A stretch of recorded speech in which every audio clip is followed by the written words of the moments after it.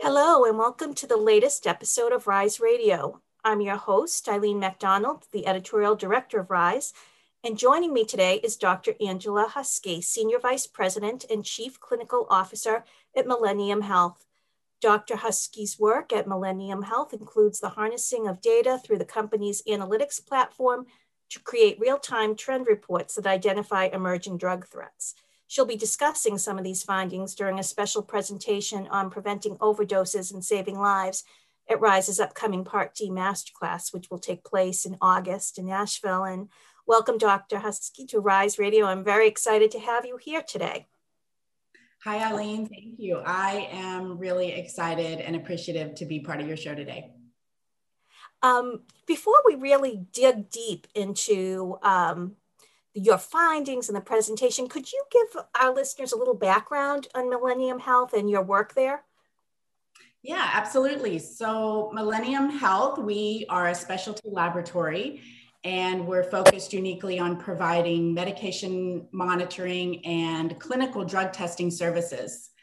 Our state-of-the-art laboratory is located in San Diego, and we provide testing for clinicians in all 50 states.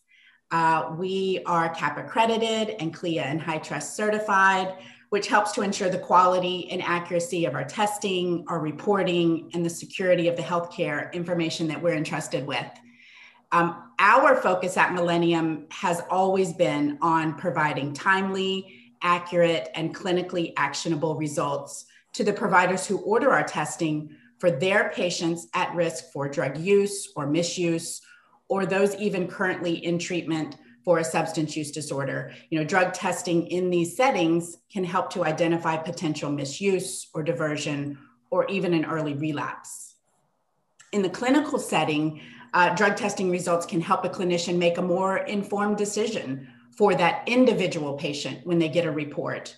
But now, as you mentioned in my bio and in the intro, we're working to also, as a company, highlight the impact that real-time reporting of overall drug trends on the local, regional, and national level can have in saving lives.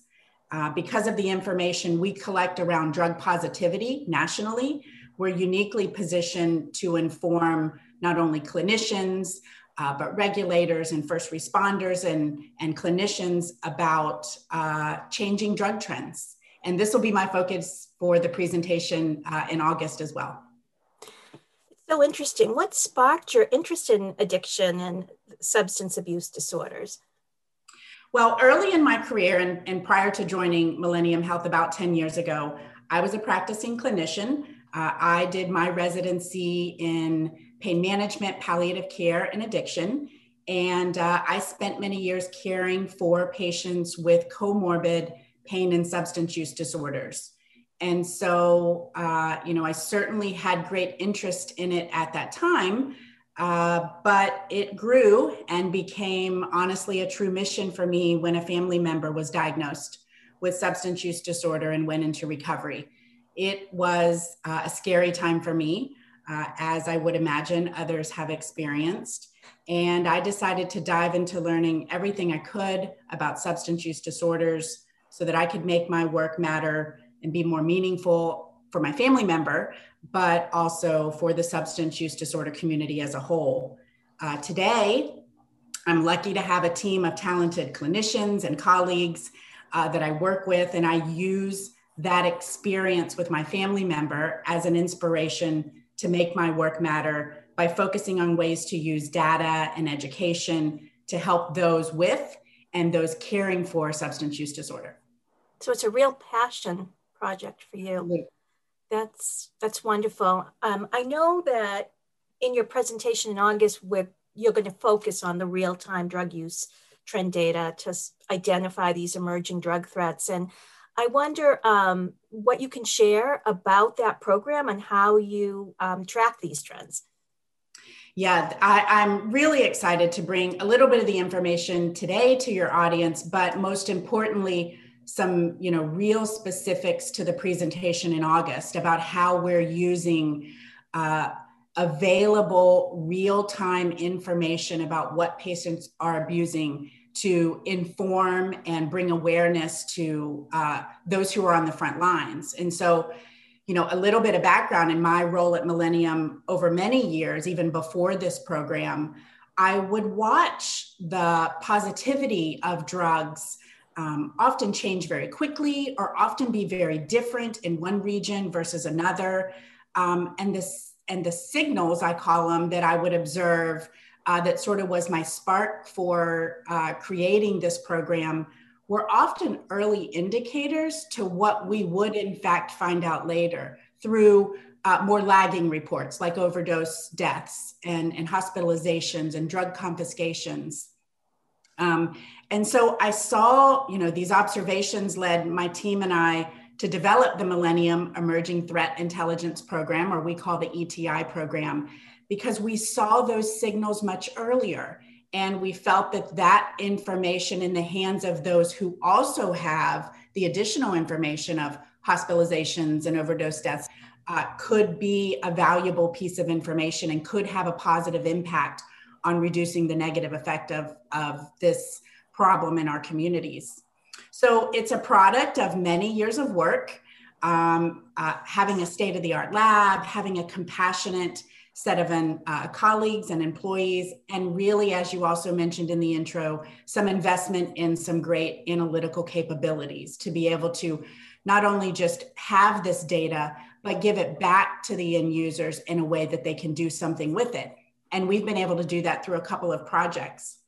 We officially launched the ETI program about 18 months ago when we announced a collaboration with the U.S. Department of Health and Human Services to provide them with real-time reports of drug trends across the country. In that program, our data through the U.S. Department of Health and Human Services is shared with other agencies, all focused on the opioid epidemic, and it's used to better allocate, for example, resources specific to a problem and specific to a locale. And I'll just mention lastly, and again, I'll bring more information to the presentation in August, but that same work that we started out doing with HHS, we've more recently now expanded at the state level with partners such as the Ohio Department of Public Safety and some academic centers. And so I'm excited to get the information out there and see who may be willing to use this information in their daily work. It's so important. And over the years, I've covered a lot about the opioid epidemic, but I wondered, especially since you launched this about 18 months ago, what kind of drug use trends were you tracking up to and then during the pandemic? Is there any notable stats that you can share with us and how it may have changed?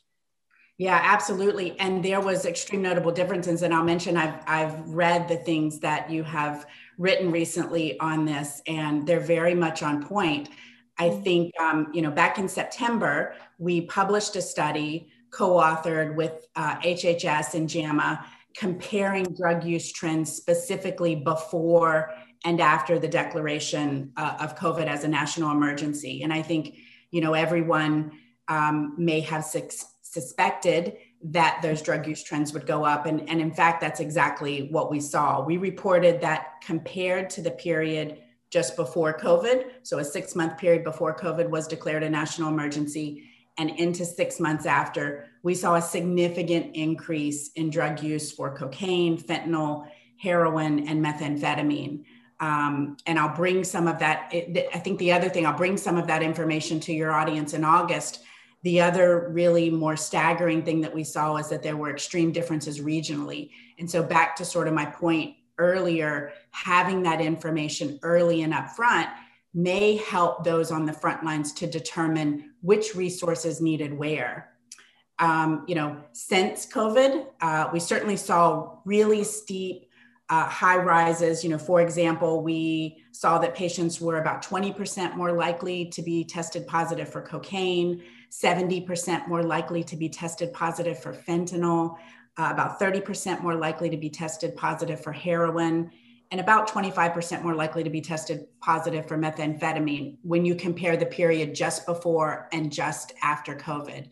And through those statistics, you can hear fentanyl and methamphetamine which is what we're all very concerned about today, had the highest increases. Now, since that time, since we published that back in September, we do continue to see increases, particularly in fentanyl and methamphetamine. The cocaine and heroin positivity rates and use rates went down either to the pre-COVID levels or maybe a little lower. And what we're seeing now is the problem is really focused in fentanyl and methamphetamine. I mentioned we're seeing remarkable differences in different parts of the country, which is really important information because one solution in one part of the country may not be the solution in another. Methamphetamine continues to be widely available in the Midwest and West, where it was historically a huge problem. But now we're seeing significant growth in the Northeast. And I think that sometimes is shocking to clinicians and others. And some of these regional differences will be highlighted when we speak in August.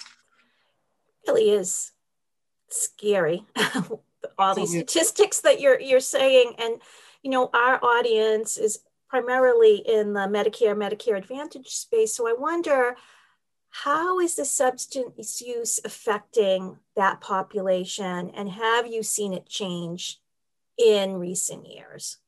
Yeah, drastically. And I would say the change in this population maybe is even more important to note and more extreme than the change in the general population. And what I mean by that is that in our data, prior to the pandemic, for those greater than 65 years old, we were seeing decreasing rates of drug use. So even, compare back to 2015 or 16, from then until current, prior to the pandemic, we were seeing those rates go down.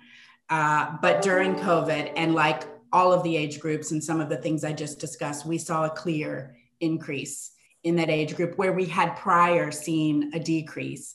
And that increase was also, again, in methamphetamine and fentanyl. And so, you know this, and your audience knows this, that substance use and overdose deaths, it's not a problem just specific to the young. In fact, alcohol and prescription drug misuse or illicit drug use affects up to 17 to 20% of adults over the age of 60. I'll mention too that the family member that was my inspiration and my passion for growing this program was in that demographic. The isolation, pandemic really caused a lot of isolation for all of us, but for that group specifically because of their higher risk. And so the isolation probably led to some of that increase. According to an OIG report, about 5,000 Medicare beneficiaries per month suffered an opioid overdose during the first 8 months of 2020. I had to read that statistic over and over, and I had to dig into that report because that was a staggering number, even for me being in this every day. The new CDC data just came out moments before you and I got on this call, so we can talk about that a little bit.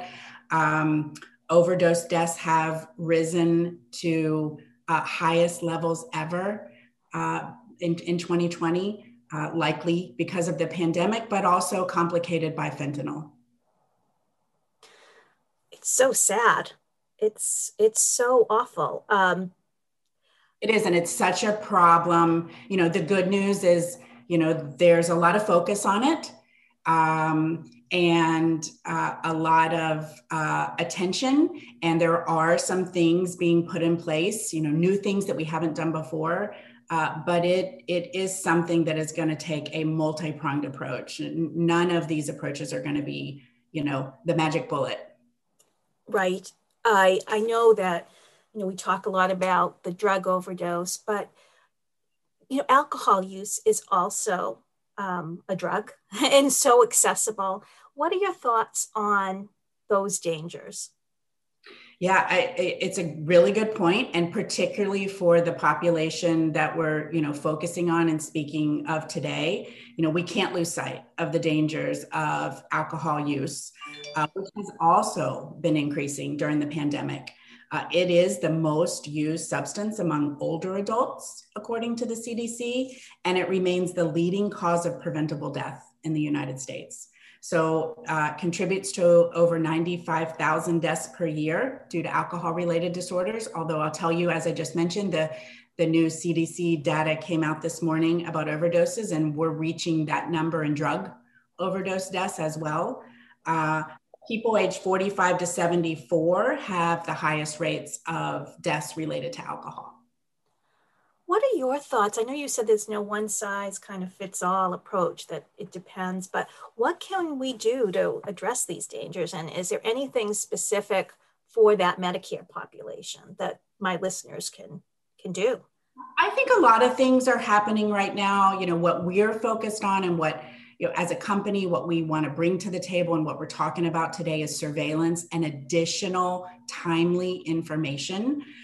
Because these drug trends evolve at such a rapid pace, surveillance efforts are really important. We are starting to see what used to be some of the lagging data come out much quicker, which I think makes it much more useful.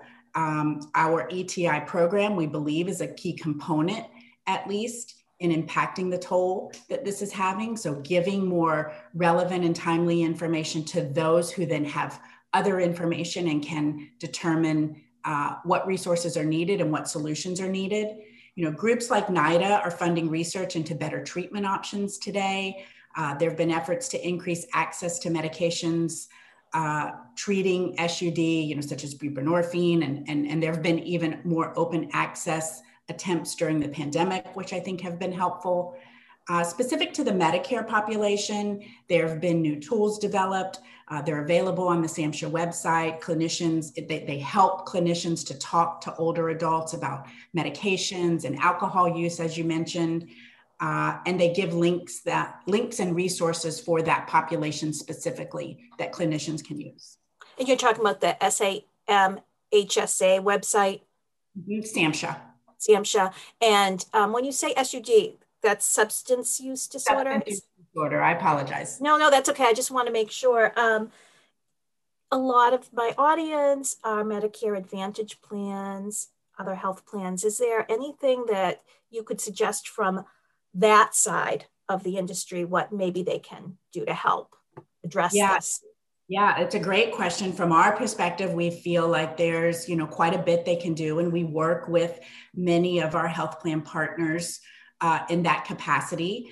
I think health plans can play a crucial role in educating clinicians, obviously, but also members and even their family members about drug use trends, maybe perhaps via brochures or newsletters or webinars. As I mentioned, we work with many of our contracted health plans to provide those drug use trends information and maps to them. And they're often shared in newsletters and webinars, informing healthcare providers regarding the current most important and dangerous information about drug trends may help to change their approach to their patient population. And I'll try to give an example here.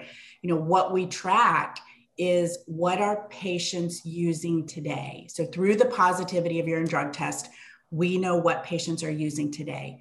What has been some of the most impactful information has been the co-positivity trends. So we've reported on things such as fentanyl in heroin or fentanyl in oxycodone.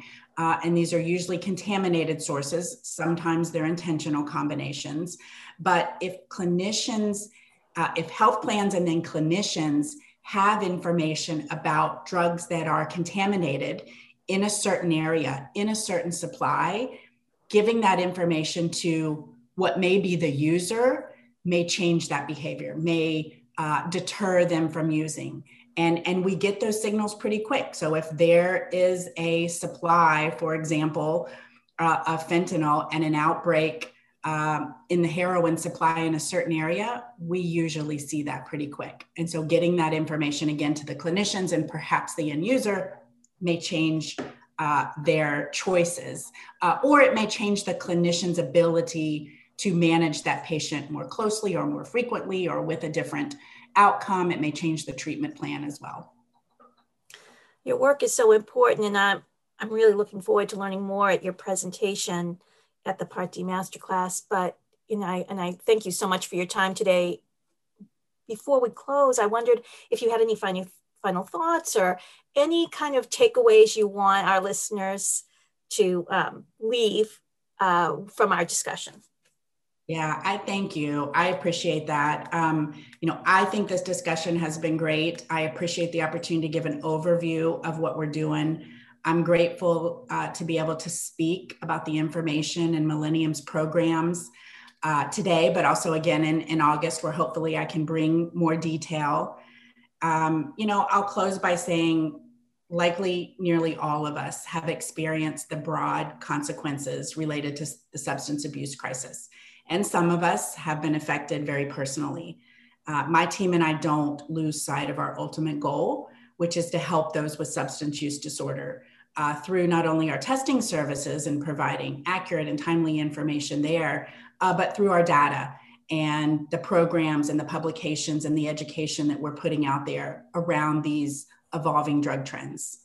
We do believe that the use of real-time data for tracking these dangerous trends, such as that as we talked about today in our Emerging Threats Intelligence program, will more quickly alert health officials and health plans and clinicians and first responders about trends in their communities. And so I hope to continue to find partners and collaborators to expand our reach with that information. I look forward to a more intimate discussion with the attendees at your conference. And again, am very thankful for your interest and engagement today. We're thankful too for everything you've done and the work you continue to do. And I will see you in August. Sounds great.